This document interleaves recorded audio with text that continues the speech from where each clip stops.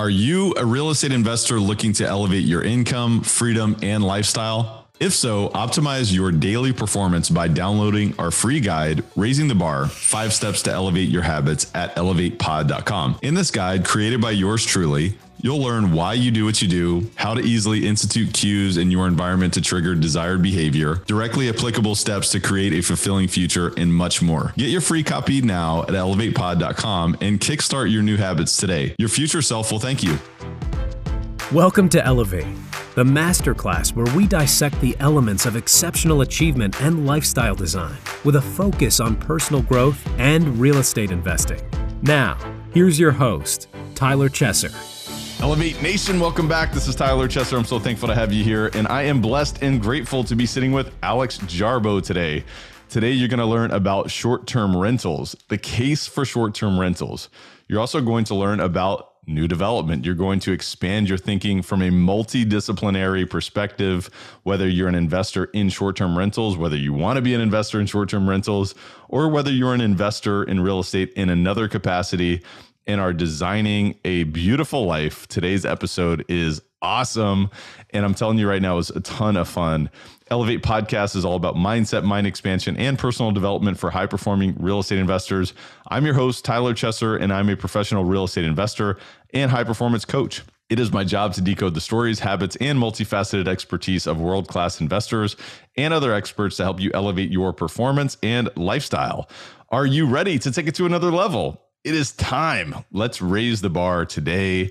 And I want to thank you so much for being here. If it's your first time listening to Elevate Podcast, welcome. You are important to us. You're important to me. And if you've been here before, whether it's one time, whether it's 250 times, I just want to thank you so much for being here. I want to thank you so much for showing up and investing in yourself, because that's what this is all about. But it's also about having some fun. So let's have some fun today. I want to encourage you to pay the fee. The fee is just to pay it forward and share this episode with one person. All you have to do is grab the link, send it in a text message, an email, a DM on social media, or just mention the podcast, mention this episode to someone else. That's the fee. That's the only fee that we ask for you to listen today.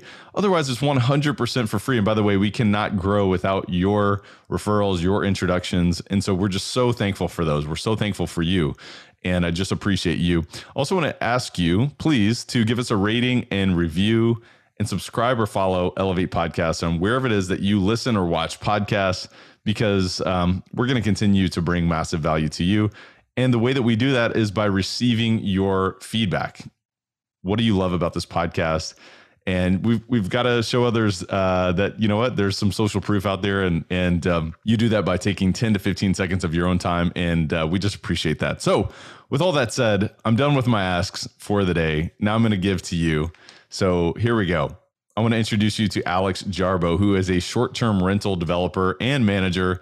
He was born and raised in Detroit, Michigan. He served in the Marine Corps for 4.5 years, where he was stationed in Washington, D.C., apart from the Marine Corps Honor Guard. He left the Marine Corps at 22 years old to pursue his career as a real estate professional. He's the founder of and CEO of Sargon Investments, and he has a goal of developing 650 cabins in the next 3 years. Alex holds an MBA with a concentration in real estate development and is currently finishing a doctorate in business with a concentration in leadership. He's the host of the YouTube channel Alex Builds, where he teaches the ins and outs of short-term development and management. And I can tell you right now, we're going to learn the ins and outs of short-term development and management today in a super awesome conversation, a very in-depth conversation, tactical, strategic discussion that brings us from not only mindset, mind expansion, personal development, from, thinking, but also to execution. And marrying those things together, I think, is super valuable. So please enjoy this awesome conversation with Alex Jarboe. Alex Jarboe, welcome to Elevate, my friend. How are you? Good, man. How are you? Thanks for having me on. I'm amazing. And I'm excited to be here with you. I'm excited to get to know you better, to share that with Elevate Nation. Before we dive into this conversation, my friend, tell me a little bit about yourself. And the way that I'd like you to do this is play a little bit of ball with me. If you were to describe yourself in the way that the people that know you best would describe you, how would they do that? I'm very focused, almost like to my detriment. Sometimes it's like, if there's a specific thing that needs to get done, if there's a topic I'm very interested in, it's pretty normal for me to spend 10, 12 hours on it pretty just zoned in on the process. So sometimes that gets in the way of things. But that, I mean, it's also helped me out a lot. Just developing the habit of just staying focused. So Where yeah. did that come from? Honestly, man, and we might talk about it a little later, but it honestly started by reading Jay Papasan's The One Thing, and just understanding how to block your time, and understand how to just put a just simple stuff like putting your schedule together. Like in that book, it talks about like three hours is a good time block, but you can go way beyond that. And if you're working on stuff you enjoy, it's pretty easy for time just to fly by. So. Yeah, well, Yeah. big shout out to Jay Papasan, former Elevate guest himself, and an amazing guy. It's interesting. I've stayed connected with him, since we had that conversation, and he is who he is, not only in public and what he does for his writing. Obviously, The One Thing being a very impactful book for so many different people. But it's interesting that you bring that up. I mean, was it almost just the awareness that, hey, honing in and getting focused on one thing is a separator? It's a way for you to create excellence. It's a way for you to make impact, not only in terms of your goals, but for other people. Or give me a sense of why that was so impactful for you. Yeah, it's exactly what you just said about it being a separator. It's a whole bunch of little things that are done consistently that lead to these big results. And that's something that I realized. Also, I realized if I try to attack my big thing, my one thing or my big thing or 1 to 3 things, in the beginning of the day, it feels like everything else becomes easier throughout the whole day, where you're not worrying about it, or it's something, it's like sitting in the back of your mind. And it's usually the stuff that makes you the most uncomfortable is what you're pushing off to the side. And that's probably what I realized, is that's sort of what the one thing you have to focus on.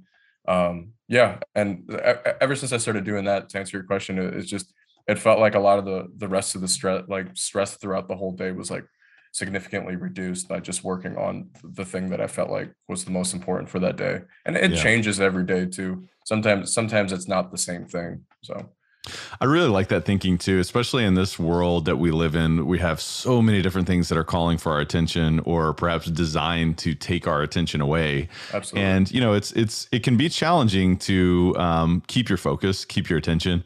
But when you bring it down to it, it's like, well, at any moment in time, there's one thing that I'm doing. Like right now, it's like I'm having this conversation with you. I could be thinking about these deals that I have going on. I could be thinking about the emails that are unread right now. I could be thinking about the projects that are in various stages of completion, or I could be thinking about my family. I could be thinking about my fitness, my nutrition, all these different things. But I need to focus and be here with you. And that is a difference maker. I think of that, like almost putting the, what is he? It's like the thing on the door, do not disturb. I'm working on my one thing. And Right. that is a difference maker. For sure. And it's also like kicking, like, especially with like Apple products or any type of things, it's like your messaging, your FaceTime's all connected to the same thing. And Right. it's like get your phone, disconnect all that stuff during your time block, get your phone out of your room because you're gonna look at it. There's a really cool app I use called it's called Forest. Yeah, Forest, where it's like, I had found out about it through a podcast I was listening to, and it's you set a time limit on it, so it's like say 3 hours, and if it grows like a little tree, and it's like the smallest little thing, but it's like it grows a little tree. If you touch your phone, the tree dies. So like if you open your phone, and it's like you have like this focus forest is what they call it. But that little thing, man, even if I like decide to like go up, pick up and like look at my phone for some reason, it's like I don't want that tree to die. Like I'm gonna That's put my phone interesting. down. Yeah. So I love it. Yeah, the do not disturb button on my phone is the most important button. And yeah. while we have And all these great things, I mean, I remember talking to Nir Eyal, and he wrote a book called Indistractable. A very important read and a very important distinction in this world to recognize and utilize technology and all these tools and the abundance of communication, the abundance of information that we have, and not let it use you, right. but see it in the way of gratitude, and not just, hey, turning that off and not utilizing that. Because I can't imagine living in this world like without being able to do what we're doing right now. Like we're talking to thousands of people at one time together. That is an amazing ability, but at the same time, we have to focus, and we've got to utilize tools like that to hone in our focus. So I just think it's an important distinction, and I love that. I love to hear that that was really a turning point for you, and to recognize that and implement that into your life. But man, tell me a little bit about your upbringing, your backstory. I think it's exciting in terms of where you took it based on what I know. But give me a sense of what life was like growing up and connect the dots a little bit for us.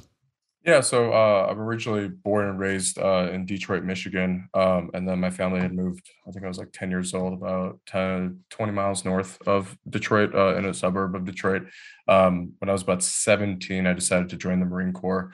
Was in the Marine Corps for about like 4.5 years. I felt like I got to a point in the Marine Corps where I couldn't sort of like grow as a person as where I needed to be, or I felt like I needed to be. And also I wanted to get married. I was an infantryman by trade, and I saw a lot of my friends sort of go through marriage troubles. It's just a very, very high stress job. And I sort of didn't want to be one of those guys or go through that.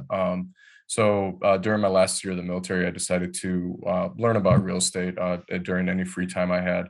And I came across short-term rental investing through someone on YouTube. This was about like 7 years ago at this point. And I reached out to him, and I found out that like a lot of his properties were like in the Gatlinburg, Pigeon Forge area, which like I feel like everyone gravitates towards now when it comes to short-term rentals. But he had recommended a couple other markets after we did a couple calls together. And we sort of landed. I landed with my fiance's help, sort of landed on Asheville, which is where I'm at now. And so like the day I got out of the Marine Corps, like packed up everything and moved directly to Asheville the same day that I got out. And I had about like 8 months of money saved up, like for expenses and stuff, to sort of just work on stuff that I wanted to work on. And I decided to get my real estate license right in North Carolina, right when I moved here. And sort of just started helping clients purchasing and selling houses. I didn't really enjoy being an agent too much. So I aggressively started to like look for property that I could purchase like with my VA loan, where I was looking for like a duplex or something similar with like even like a detached like mother-in-law suite, where I could live in one unit and rent out the other unit. And the VA loan or FHA loan allows you to do that. What I realized really quickly was that like a lot of the this was even 5 years ago, like a lot of the listed properties that would do well on Airbnb were either priced way out of my price range, or there was just like a crazy bidding war on them. And I decided to build like my first property, my first investment property was a new construction build. It wasn't spec, it was like custom built, permanent foundation, stick built, ground up, everything. And yeah, it was just that was my first property. I couldn't use a VA loan for it at the time. So I found a lender. They don't do it anymore, but they offered like a 10% down loan. And I didn't have like the down payment for it, which was about like 15 grand.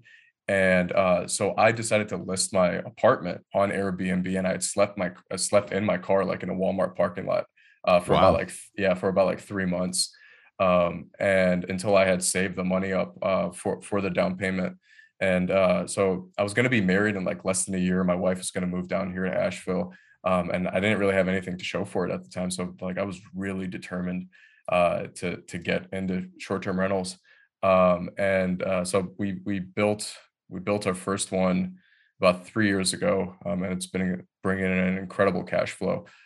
After I saw how good the cash flow was doing on that first property, we got some investor money together, and we just broke ground on 10 separate cabins, which is 3 separate projects right now.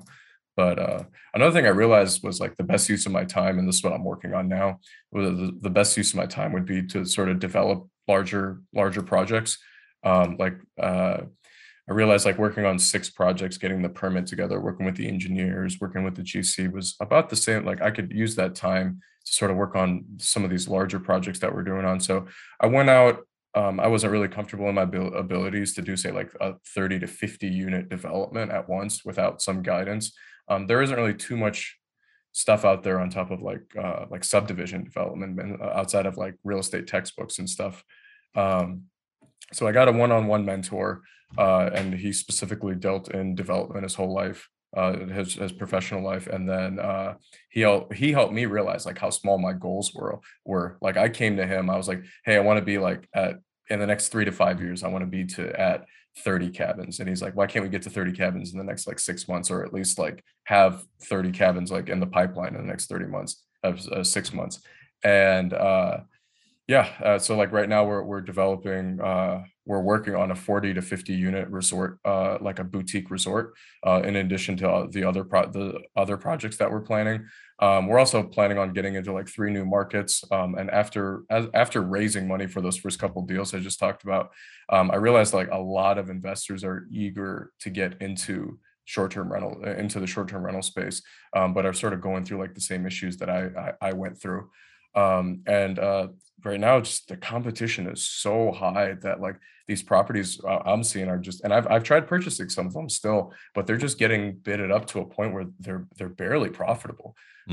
So like, but by taking on investors, we're now like able to develop. What we do is we take on the investors, we develop the projects, and then we don't flip them. It's a long-term hold. We manage the properties, and that's sort of part of our value proposition to our investors is we obviously offer a way lower management fee than if they were to go and find a manager that's going to charge them anywhere between 20 to 30%.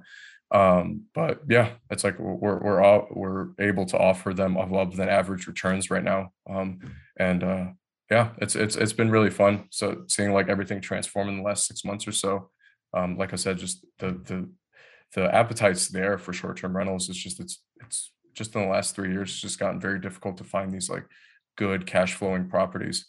So. Yeah, I think you're preaching to the choir to myself and many of the listeners who are saying, it's thinking about the economic circumstances of course, the past 18, 24 months. I mean, you think about the level of liquidity, the level of dollars that are chasing yield, especially in relation to the historic inflation that we're seeing. I mean, you can't just sit on cash. At the same time, there's a lot of bad deals that are being done. So it requires a lot of diligence and persistence to find those deals. And I do want to talk about that. I want to talk about the thinking behind short-term rentals and obviously your strategy. I mean, you just mentioned a lot of it there, but I want to dive into a lot of the different aspects and give the listener an opportunity to dive into that and consider that maybe for expansion themselves or just for multidisciplinary learning. I think there's a lot to be said about studying different realms or different investment techniques and applying that to yourself. Before we do that, actually, I'm just curious. I mean, you mentioned leaving Marine Corps and the thought process, and correct me if I'm wrong, it sounds like the thought process was, hey, if I can expand into real estate or if I can evolve into being a real estate investor, I can protect the future of my marriage. Am I understanding that correctly?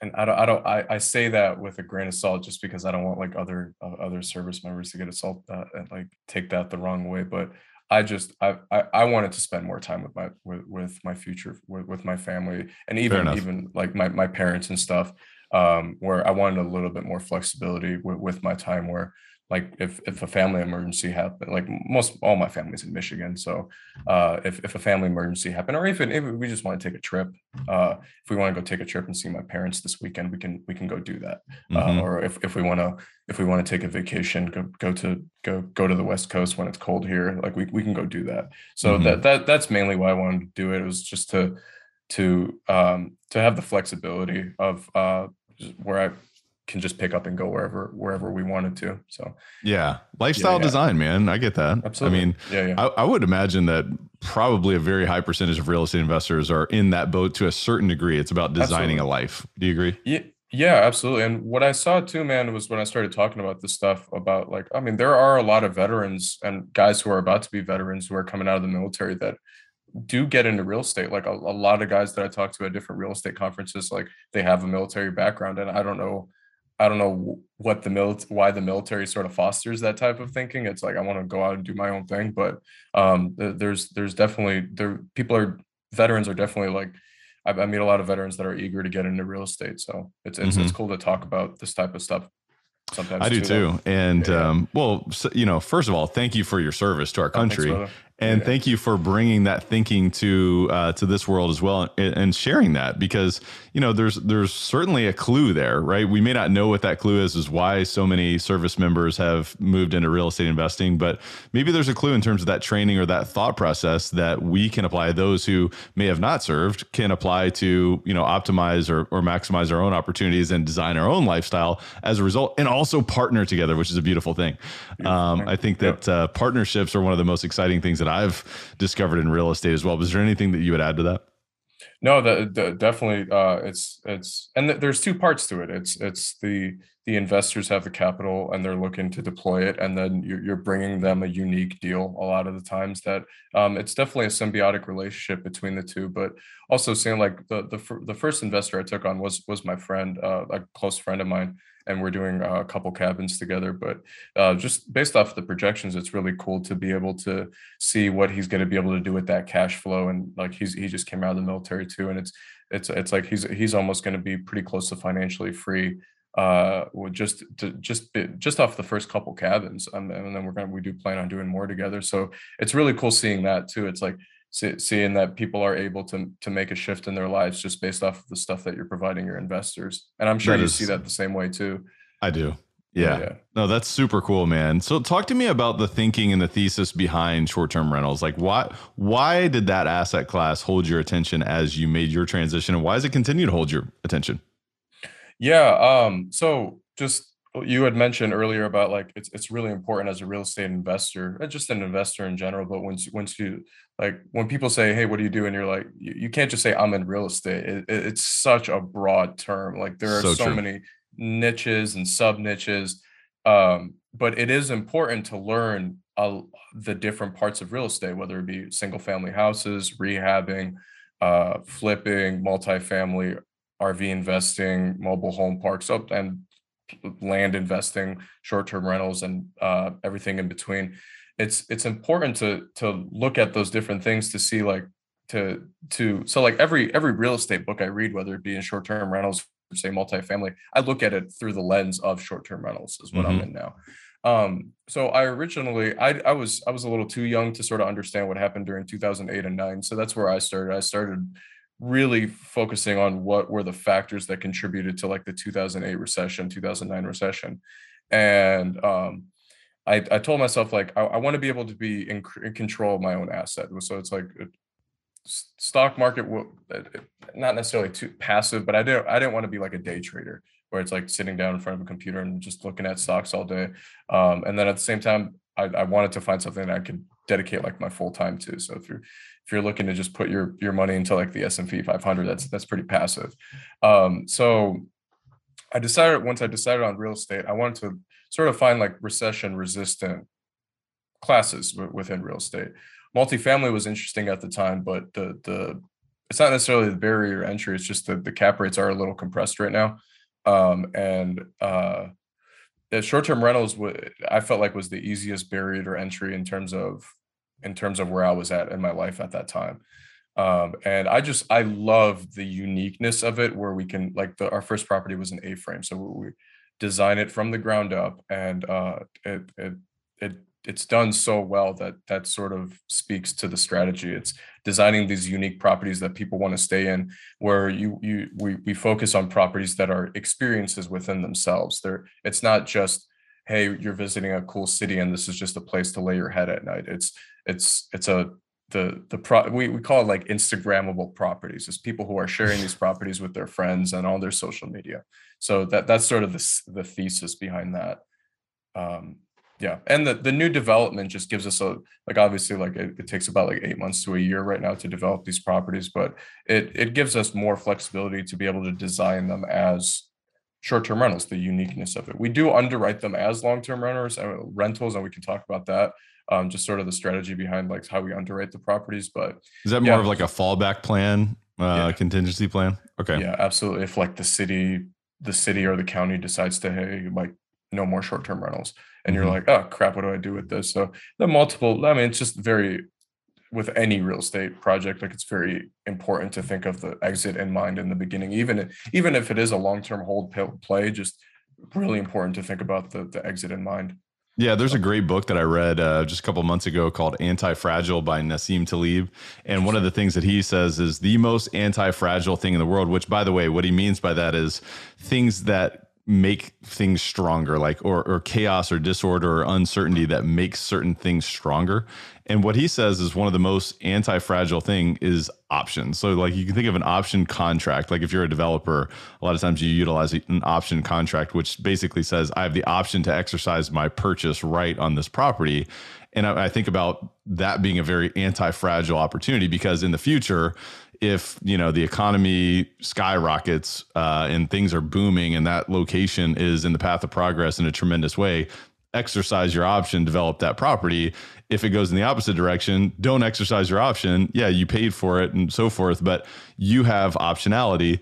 But I think about what you just described there in the same capacity as well to say, all right, well, short-term rentals works really well in this market. And we would, probably anticipate that will continue. And obviously all real estate is hyper local, but that gives you the opportunity of saying, okay, worst case scenario, we can still operate in this capacity.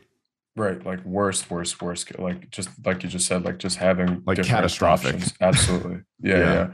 And then we also, it's very important to apply that to different phases of the project too. So say it's like you put all of this money into due diligence and for some reason you get to a point where you can't break ground, but it's like, okay, but you do have all of this work. Say if like the GC is just too busy or you can't find a GC and you personally can't find a lender, but many different things that can go wrong. It's like, at least you have, say like a project that's already planned that it can almost be like a land entitlement play where you can sell that to another developer. So it's important to have different exits even throughout the building process because development is riskier than say going into and just purchasing a multifamily asset that doesn't need too much work. So that's a really good distinction. Yeah, I think it's important throughout the entire phase of your project, whether you're a developer, investor, whether you're doing value add deals. It's like, all right, well, what are your plan A, B, C, D, E?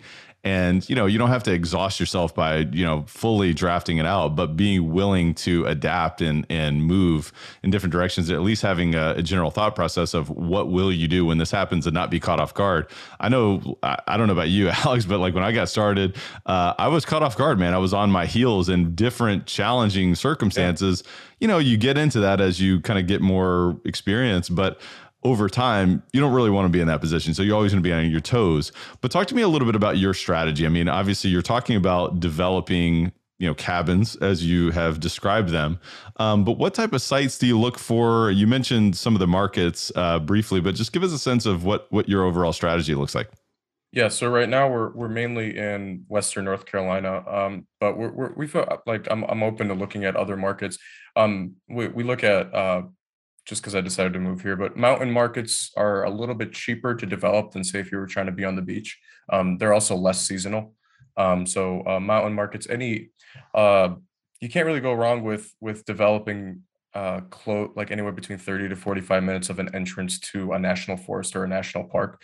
So the big boy is like the Smoky Mountains. I mean, every park saw like a record in the last year of like visitations and stuff. So like especially during the pandemic, right? Right. So like we're in the Blue Ridge Mountains, but like Smoky Mountains are about 45 minutes away from us. So, I mean, they saw like 20 million visitors last year. So it's like, wow.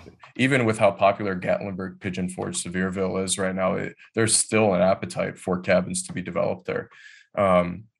So yeah, especially with the big fire, there was a big fire in Gatlinburg, right? So there's a lot of new development potential there, right? Right. And so we're focusing on the mountains, and then like I already talked about the uniqueness of the cabins.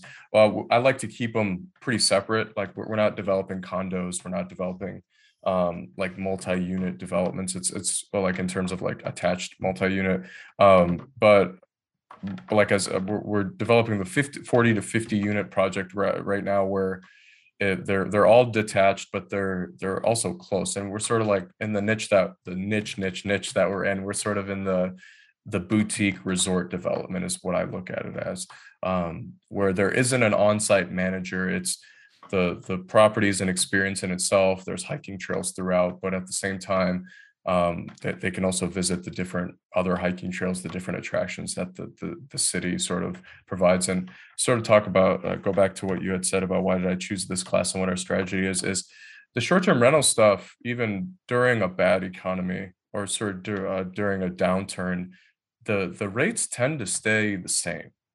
If you look at historical averages, luxury properties sort of take a little bit of a hit, say like in 2008 and 9. COVID isn't really the best gauge of to look at how good short-term rentals did because everyone was trapped, like not trapped, but like they couldn't travel internationally.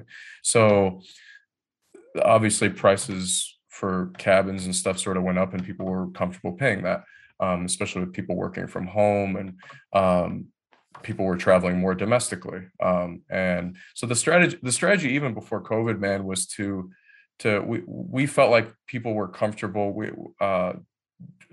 We invest in drive-in cities where people aren't really, they're used to driving 25, 30, 40 minutes for an attraction, compared to like getting an Uber or something. And I think part of that comes from just we have a very small airport, like we have 4 gates. So same thing with the Smoky Mountains, like people are used to driving. So we figured that people would be pretty comfortable driving 15 to 30 minutes away from the city to be able to have their own cabin where they can have their family in there, compared to like a hotel room. And sort of COVID sort of solidified that too, was people sort of went out from the metro cities, and sort of stayed in cabins or stayed in houses and then drove into or traveled to the city.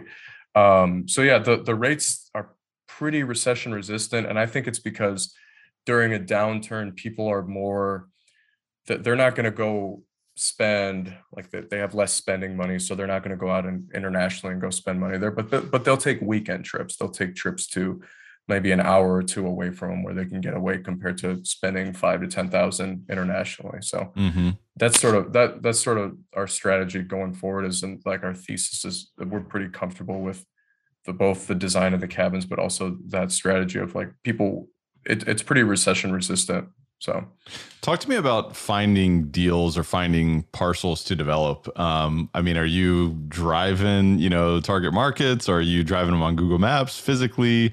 You have agents that are sourcing opportunities for you, doing mailers. Give us a sense of how you're finding deals and, opportunities to evaluate.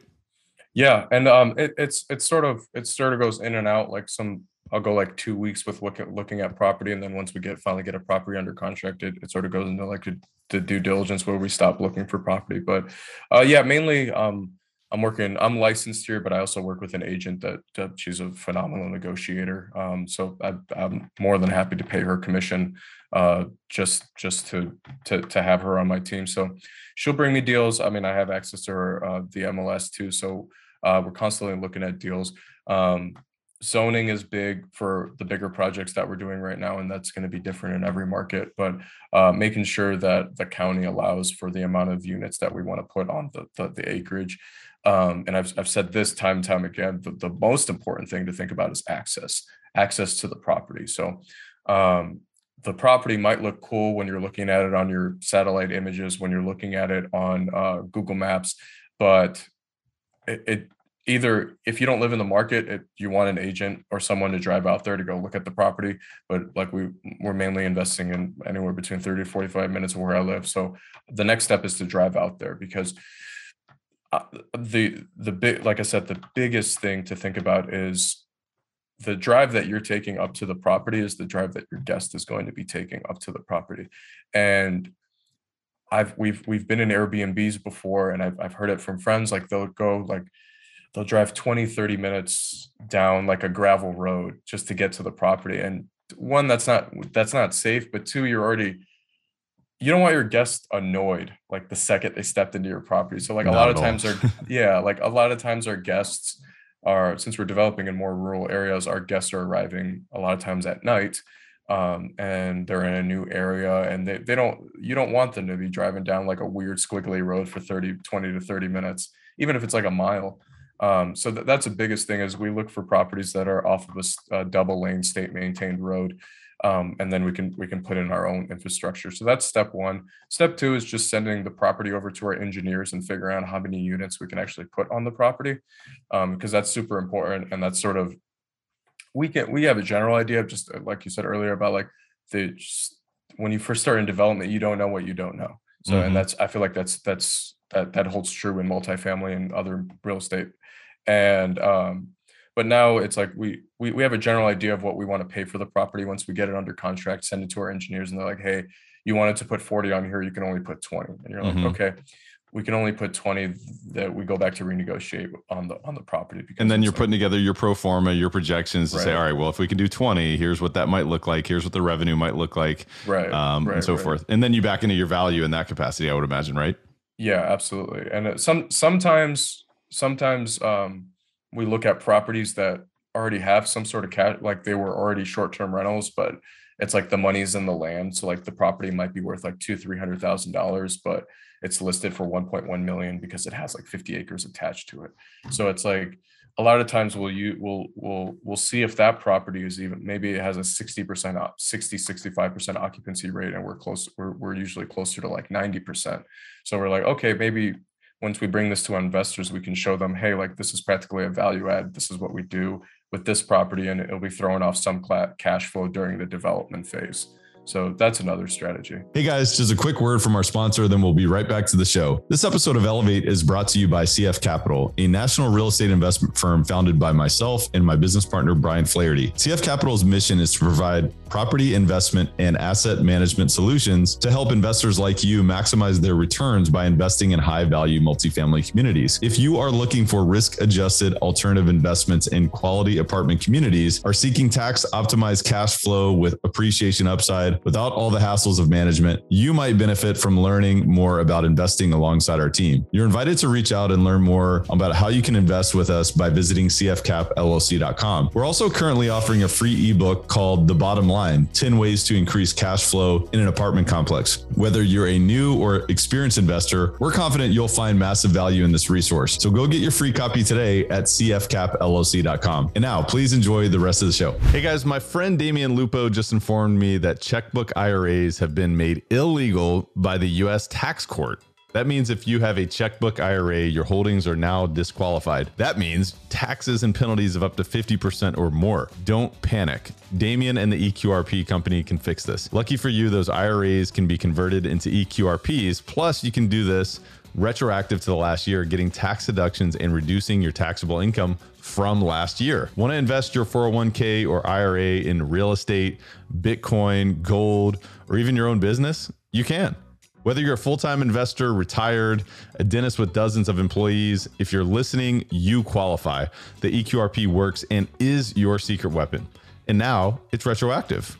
They have your solution. By the way, if you got bad advice and use an IRA for an apartment syndication, you are sitting on a UBIT time bomb. But don't worry, there's a solution, the EQRP. The EQRP company is ready to help you get control of your money, kill UBIT, and help you pay way less taxes. Want to learn more about this strategy? Simply text the word ELEVATE to 307-213-3475 for Damian's brand new 2022 EQRP special report. Paying tax or letting Wall Street suck you dry is dumb. Your first step is freeing your retirement money by sending a text to 307-213-3475 with the word ELEVATE. Give me a look behind the curtain on return metrics. I do want to go back and talk about some of the, the development process and so forth, and some of the ways that you're assembling the team, assembling the resources necessary. But as we're on this topic, let's talk about return metrics. I mean, when you look at a deal, whether it's 5 acres, 10 acres, 50 acres, and you're running a pro forma, what makes a deal worth pursuing for you from a return standpoint? Yeah, it's different. It's different with each investor and what they're comfortable with the risk, especially with like how materials costs and labor costs are right now. But I mean, to give an example, again, this property was built before COVID and everything, but I think our cap rate, this was a property that I own 100%. But just on our first property, and when I say this, I've said this in other interviews, and people sort of come back and go, no, like he's being screwed or those numbers aren't right. But like our cap rate on our first property was like 26%. Are you talking about at stabilization after your development, after you've about a year and a half of renting? Yeah. So we built it for about $202,000. And again, this is a small project compared to what we're working with now, but we built it for 202, and then just last year did like 80,000 in gross and about 50,000 in net. And it's like that's say like right now that same property will probably cost anywhere between 230 to 250 to build fully furnished.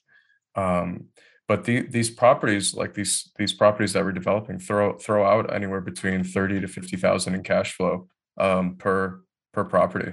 So let's stay on that example. I think that's a great example. When you think about that deal, is your strategy, all right, let's develop the deal, let's stabilize the deal, let's cash flow the deal. Are you holding thereafter? And also I want to know how you're financing. You mentioned you're an investor. Are you going with, are you syndicating these deals, or what does that look like as well? That first project was just a project that I just took on with a normal conventional loan. For people who are actually looking to get into some of these projects, both development and not development, I mean, the easiest way to get into it, if you're not in your own market, so you live like, I forgot what the exact number is, but it's like 60 to 80 miles away from your market, the market that you want to invest in, you can simply get a second home loan anywhere between 80 to 90% LTV. And, but yeah, it's the way the bigger projects, like we just got approved to do 6 cabins right next to each other with the county. We just approach a local bank with that. Usually if you're in a market that has vacation rentals, more and more banks are starting to lend on these projects because they saw what happened with COVID, and you can sort of look at historical averages and see that, hey, like, I mean, they used to be looked at as a more of like riskier real estate class, but I mean, the numbers are there. Airbnb and VRBO continue to become more popular than hotels. Like, and I just read an article the other day where in this county, like hotels saw a revenue drop of 20%, and then short-term rentals in the same exact market in that same exact time frame saw like a revenue increase of like 25%. So that's sort of the trend that I see, at least in my market. Yeah, that's super interesting. So are you holding these deals long term? Or are you doing any refinances after stabilization or anything like that? Or what does that look like? Yeah. So for the projects that we take on the investors with, it's a 10-year hold, but depending on what the market looks like, we do like to refinance and give our investor capital back. Yeah, that's just like what the market looks like and stuff. So for folks that are investing with you, are they investing passively? Yeah, very, very passively. So right now we're working on our Class A, Class B shares because I was originally only doing joint venture deals, but for this bigger project, we do want to do a syndication. Just makes it a little bit more cleaner for both the investors and us. But yeah, it's Class A share, Class B share. We haven't figured out exactly how much we're going to be offering in both of those, just because we're waiting for our engineers to get back to us to tell us exactly how many units we can put on the property that we're getting under contract.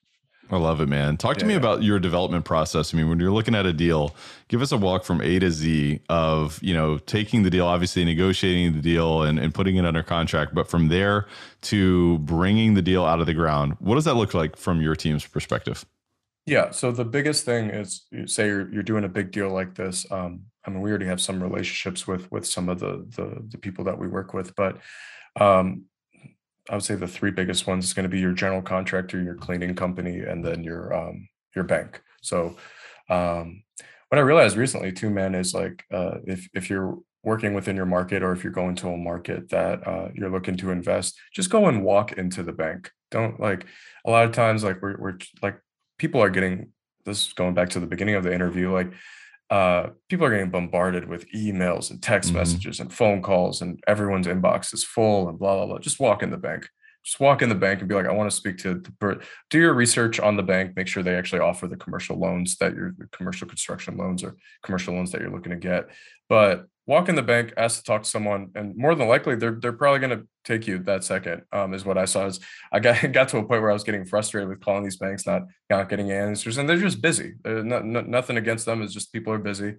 So we walked in with local banks, talked to a couple of them, and we decided on one. So that's going to be the first step. By the way, can I make a comment here on this? Yeah. Banks make money by lending money. The product is money. They want to approve you. They want to give you money, period. Right. So, remove the unwillingness to have this discussion or to be worried about it. You're actually doing them a favor. So money is their product. Yeah. Money is their product. It's that simple. Yeah. So So that's the first step. Second step before you decide to go into a market is make sure that the infrastructure, not the infrastructure, the type of people that you're going to be hiring. I don't run the cleaning side of the company. That I push that out to a company that specializes in that, and I recommend people do that unless if you get to a certain point where you do want to take some revenue based off the cleaning fee. But um, making sure that the there are cleaners or at least cleaning companies in that area. Again, depending on how big you want to go. If you're only looking to do like one or two projects, it's fine to get maybe someone that like one or two people to take care of the project. I think it's really But interesting that this is a part of the early part of the development process for short-term rentals. I think that's very unique because you're already thinking about, all right, this is a huge part of the management. If we don't have this, this may not be a deal for us. yeah, and this is coming from someone who is part of the value to our investors is managing the property itself, and that's how we can Sure. get some of these higher returns. But it's the same thing. Like if you just replace the cleaning company with the manager, like you got to make sure that there's good short-term rental managers, because there's a difference between short-term rental management and long-term, like a person who's signing a six month to a year lease. So if you just replace that with the cleaning company with a management company, if you don't want to manage the properties, you want to make sure that there are good managers. I would say 2 to 3 that you can interview. That's the same thing if like Ken McElroy's book on multifamily investing talks about making sure that there are good multifamily managers in the area before, like in an area that you're looking to invest in, going out there and interviewing them. It's the same idea. Yeah. But going back to the cleaning company, making sure if you want to do you're going to see how good the cash flows are, and you're going to be, okay, I want to do some of these bigger ones. If you're managing them yourself, you just want to make sure that you are selecting a cleaning crew that you can grow with. That's very important. And then the last step is GCs are sort of slammed right now. And it's like there's a wait list with general contractors and builders and stuff.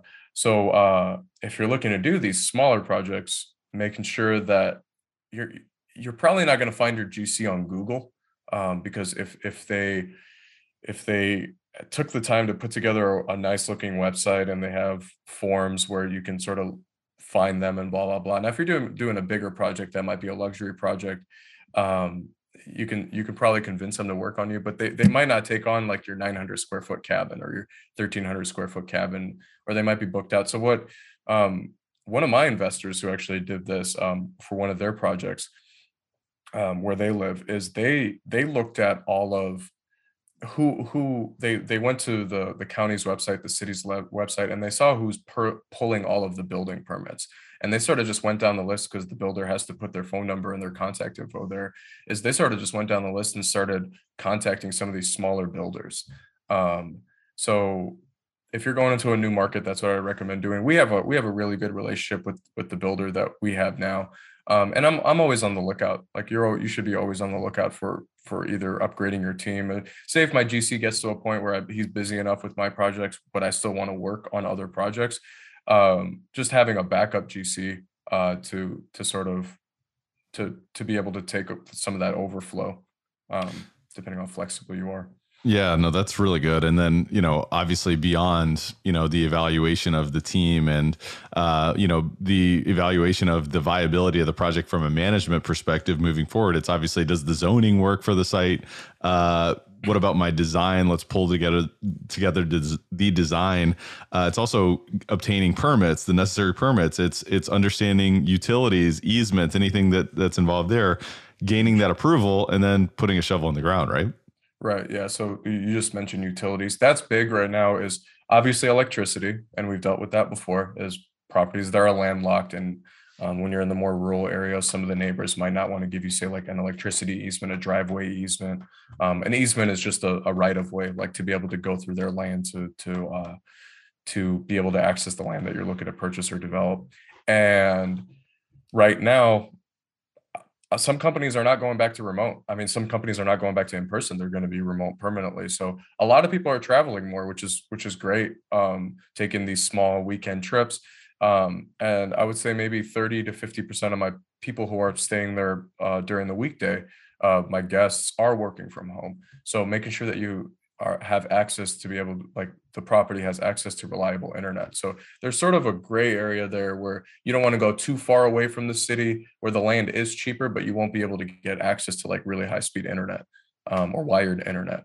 So yeah, Until Elon Musk gives us, global Starlink. internet with the, what is it, Starlink? Is that what it Yeah, is? Starlink. I'm on their wait list. Yeah. I love it, man. You never know. Yeah. I mean, that could be coming soon, in all seriousness. But no, that's awesome. You were talking about nuances for short-term rental management, and I'd love to dive into that. Just give me a sense of what you look for in a management company that's going to. Obviously, you guys do in-house management yourself. Maybe Yeah. you could even talk about that. But what sets you apart from others, and what's going to set investors up for success in this capacity? Yeah, technology is going to be the biggest thing, man, is the because short-term rentals have been around forever. So I think that's very important to realize is before Airbnb, which was 2008, and then before VRBO, which whenever that was, short-term rentals have always been a thing. It's just people picking up a phone and blah blah blah. Some management companies still work like that where they don't, and it's a double-edged sword where it's like you don't want to pay the fee to be able to be on these websites, and we want people to go through your own website, but at the same time that's a double-edged sword because there are so many people on Airbnb, VRBO, booking.com now. So we look at, if we're not managing the property, say if I'm purchasing a property in California, which I just don't want to put a team together to be able to manage it myself, I would push it to another manager. Um, we look at their technology is what how do they handle their messaging? Well, 80% of our messaging is automated. The check-in messages, the checkout messages, the review request messages, the pre-approval messages. 80% of that is automated. And then also just what their track record is. I mean, it's if the property is only getting like a 50% occupancy, like you probably don't want to hire that, or they're at, just look at their comparables. Like it's that simple. It's just it's what we keep talking about. The principles are the same. They're just called a little bit differently. Like when it comes to hiring a manager or just anything in real estate, it's and communication's another thing. Like if they're terrible at communicating with you, they're probably not going to be good communicating with the guest. It's true. Making sure that they have some sort of emergency, both maintenance and emergency, like, hey, what happens if my guest gets lost because Google Maps decided to throw them in a different direction?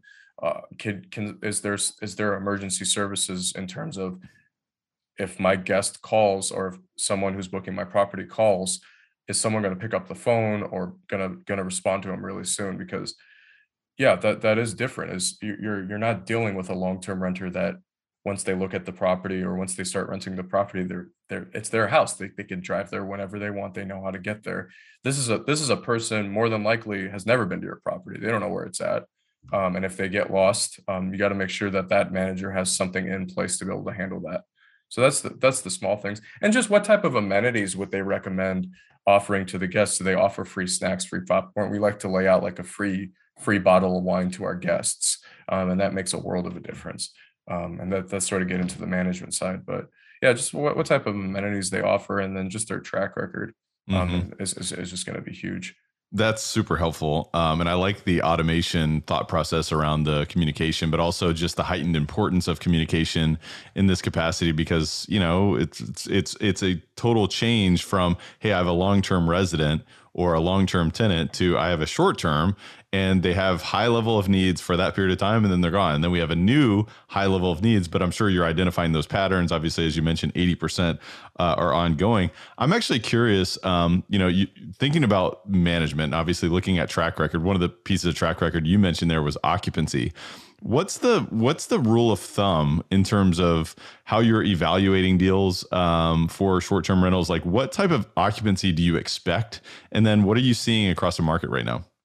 Right. So I mean, it's pretty normal to talk to short-term rental investors and people in the short-term rental market and be like, yo, I was pretty close to 100% occupancy during COVID. There are different ways. So like when you're looking at, say, like a single family house, long-term rental, you have like the 1% rule, the 50% rule. So I'd say like the 1% rule, the 50% rule for short-term rentals, this is before you do your actual in-depth analysis, is you want to look at what the property would book for on the weekends. And you can do that either by looking at Airbnb, sort of maybe going like 3 or 4 months out into the future and sort of looking at properties that are similar to yours. There's a really good platform called airdna.co, which I've mentioned a couple times, that sort of it pulls every property from VRBO and Airbnb, and it shows what their top line number is. And then what their average daily rate is, what their occupancy rate for is. So you can sort of look at properties that are similar to yours. Distance away from properties is not really a big deal. It's more like distance to the city. So if you have like 2 properties that are completely on the other side of each other, that's not as a big of a deal as if it was like 2 single-family houses for long-term rentals that were on the other side. I hope that makes sense.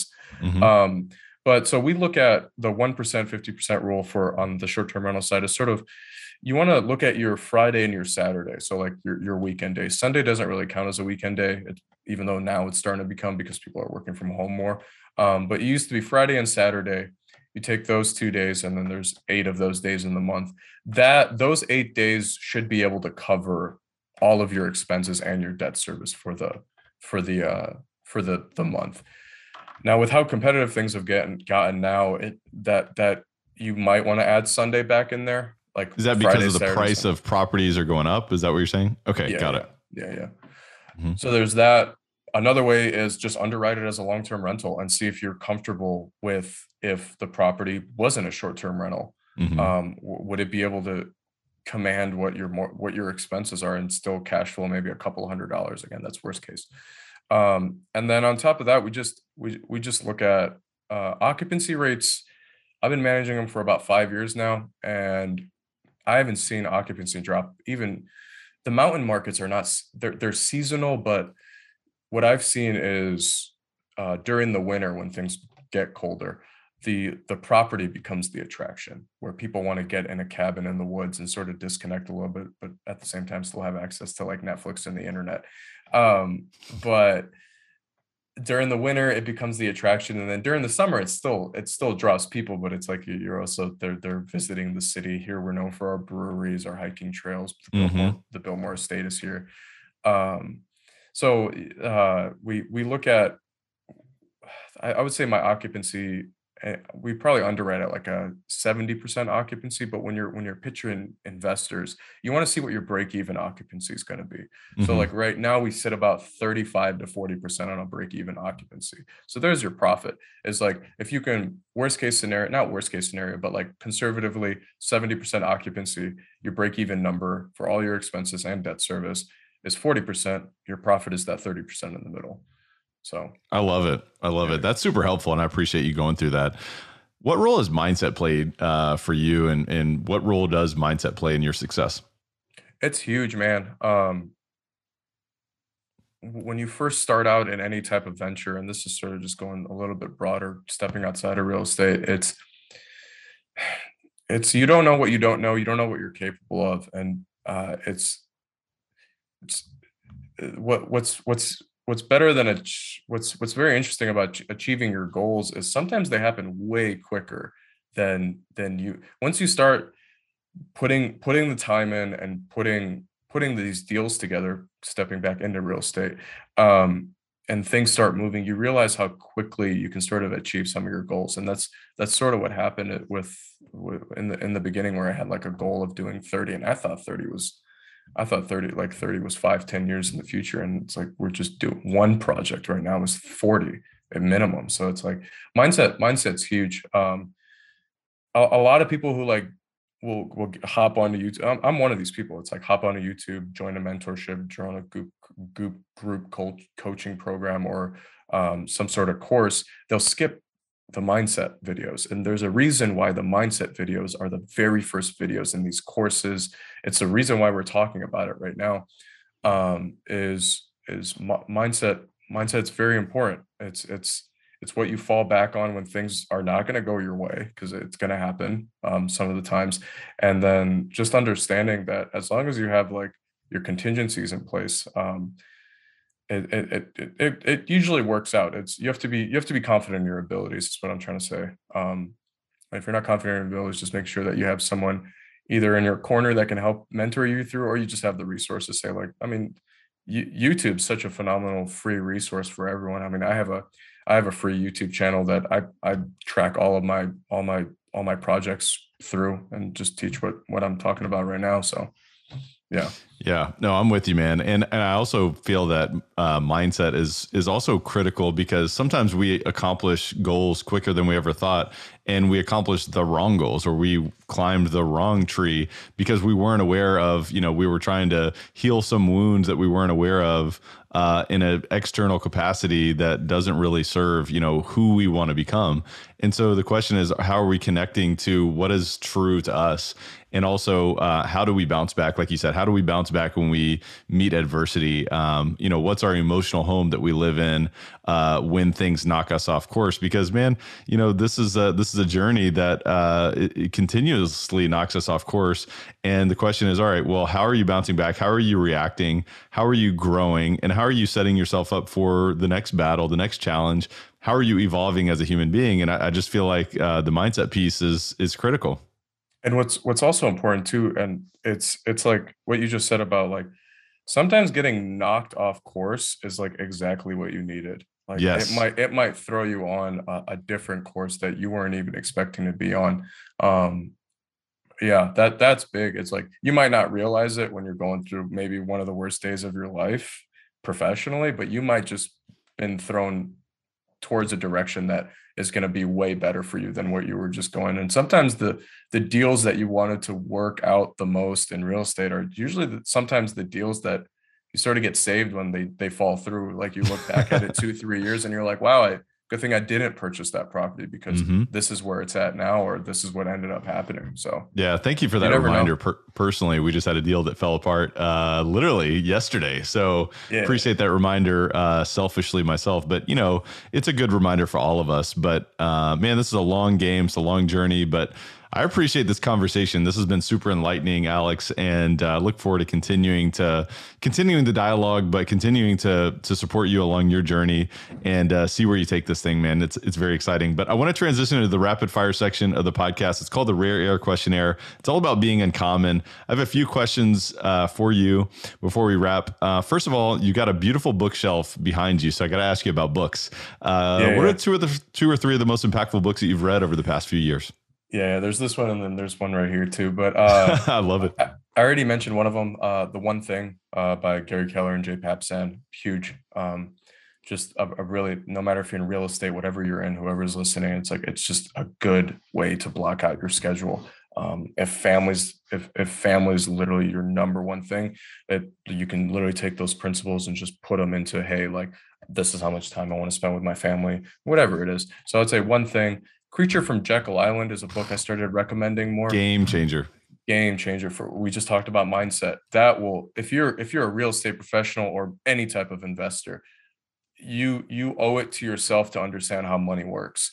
And that, besides the last couple chapters get a little wonky, but like get a little woo woo, but the history of money and the Federal Reserve and the world banking system, it's not a conspiracy book. I picked it up thinking it was a conspiracy book. No, there's about 30 pages, or sorry, 80 pages of references in that back of that book, just on Yeah. that. Yeah. So Creature from Jekyll Island, phenomenal book, probably one of the best books I've read. And then Same here. yeah. And then the last book I'd recommend, which I'd recommend stacking with The One Thing, is The 12-Week Year.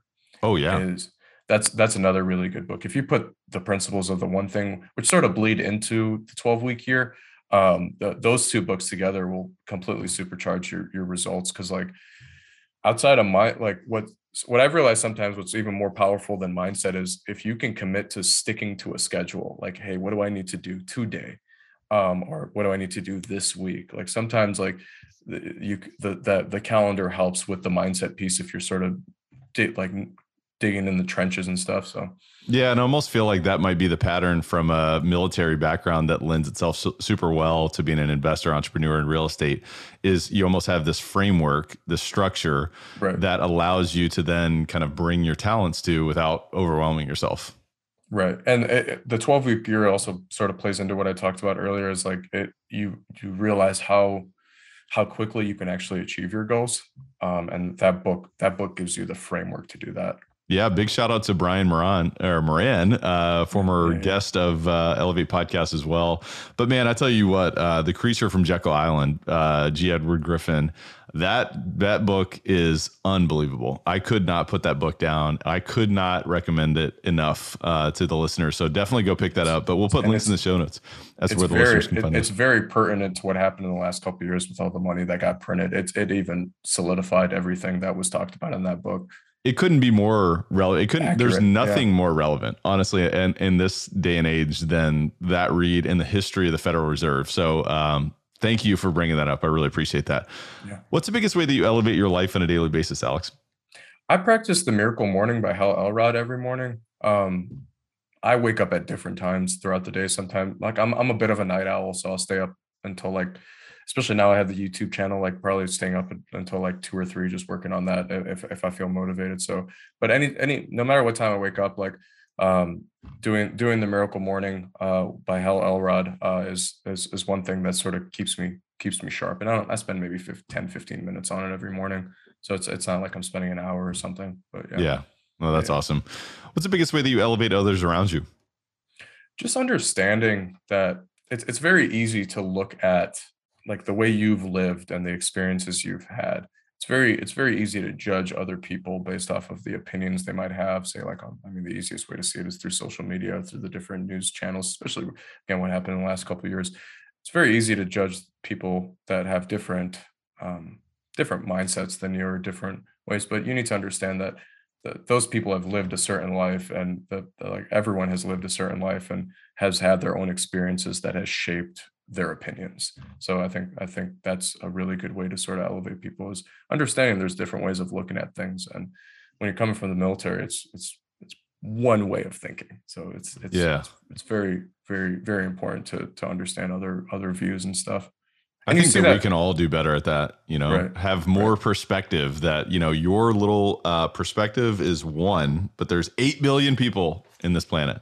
Right. And I mean, for people who travel internationally or live internationally or travel internationally, you see it. You see everyone has Yes. different values and morals and everything. So, Yeah. and different Thank things you, that man. motivate them. Yeah. That's an awesome reminder. But Alex, man, I want to acknowledge you, obviously, for sharing so much wisdom in the short-term rental and development space, which is super enlightening and very exciting in terms of the way that we can apply that thinking, whether we want to expand into that capacity as an investor, or whether we want to apply some of that thinking to our investment portfolio if we're involved in a different asset class. But I also want to acknowledge you for your commitment to your own personal development, your commitment to growing as an individual, your commitment to focusing on one thing, and sharing that with so many people, man. This is a lot of fun, Alex. I really appreciate you being on Elevate Podcast. Is there any parting thoughts or words of wisdom that you'd like to share with Elevate Nation today?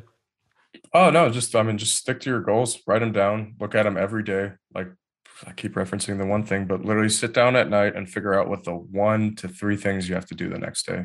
Don't focus on anything until those things are done, and then everything will get easier. It's people try to complicate that type of stuff, but it's really that simple, man. Is figure out what you need to do. Your plan's going to change, so look at it every single day, and you'll be surprised of how quickly you can get to your goals, man.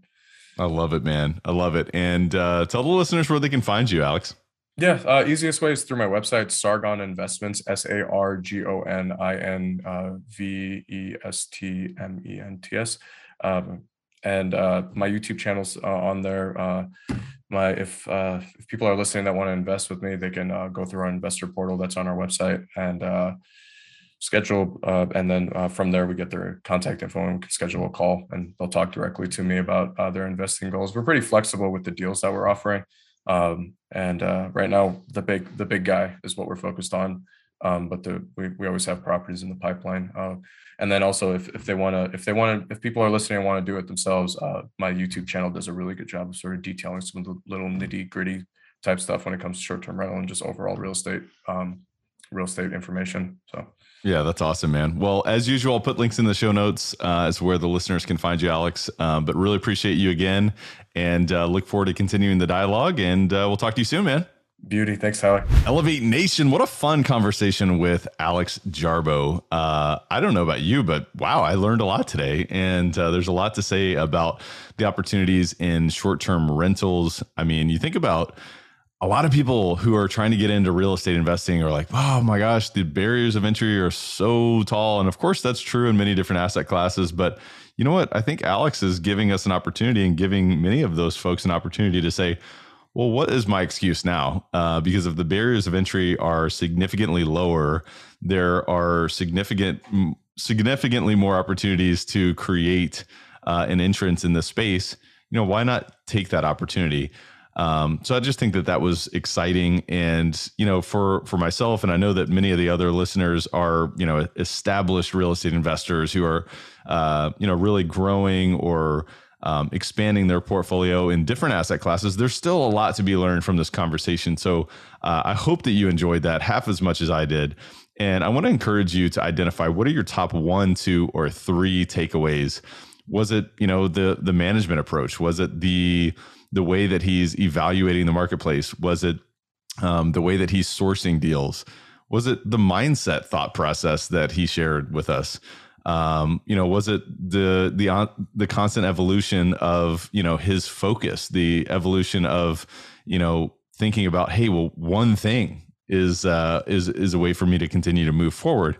What were your takeaways? What were your distinctions? I want to encourage you to jot those down, whether you put it in your notes on your phone or put it on a notepad. What are your top distinctions? And I also want to encourage you to re-listen to the show. If you need to find those distinctions, go for that. And when you listen twice, you learn twice as much. And so I want to encourage you to do that. I also want to encourage you to have a discussion with someone else about what you learned today and, break things down. Talk about what didn't make sense to you, what made the most sense to you. How might this help you evolve or expand your own investment thesis or your own investment strategy or your own approach to designing your life? So I want to encourage you to have that discussion. I also want to encourage you to make a commitment to take action and to take massive action, because ultimately all of this was for naught if we don't move forward. And of course, action may be a behavior change. It may be a way of thinking change. It may be a way of focusing your time, your attention, your efforts. It may be a way of, changing your habits, your behaviors in terms of your morning routine or a book that you want to read.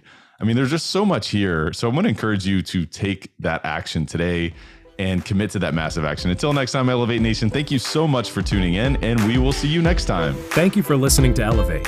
If you enjoyed this episode, be sure to rate, review, subscribe, and pay it forward by sharing with a friend.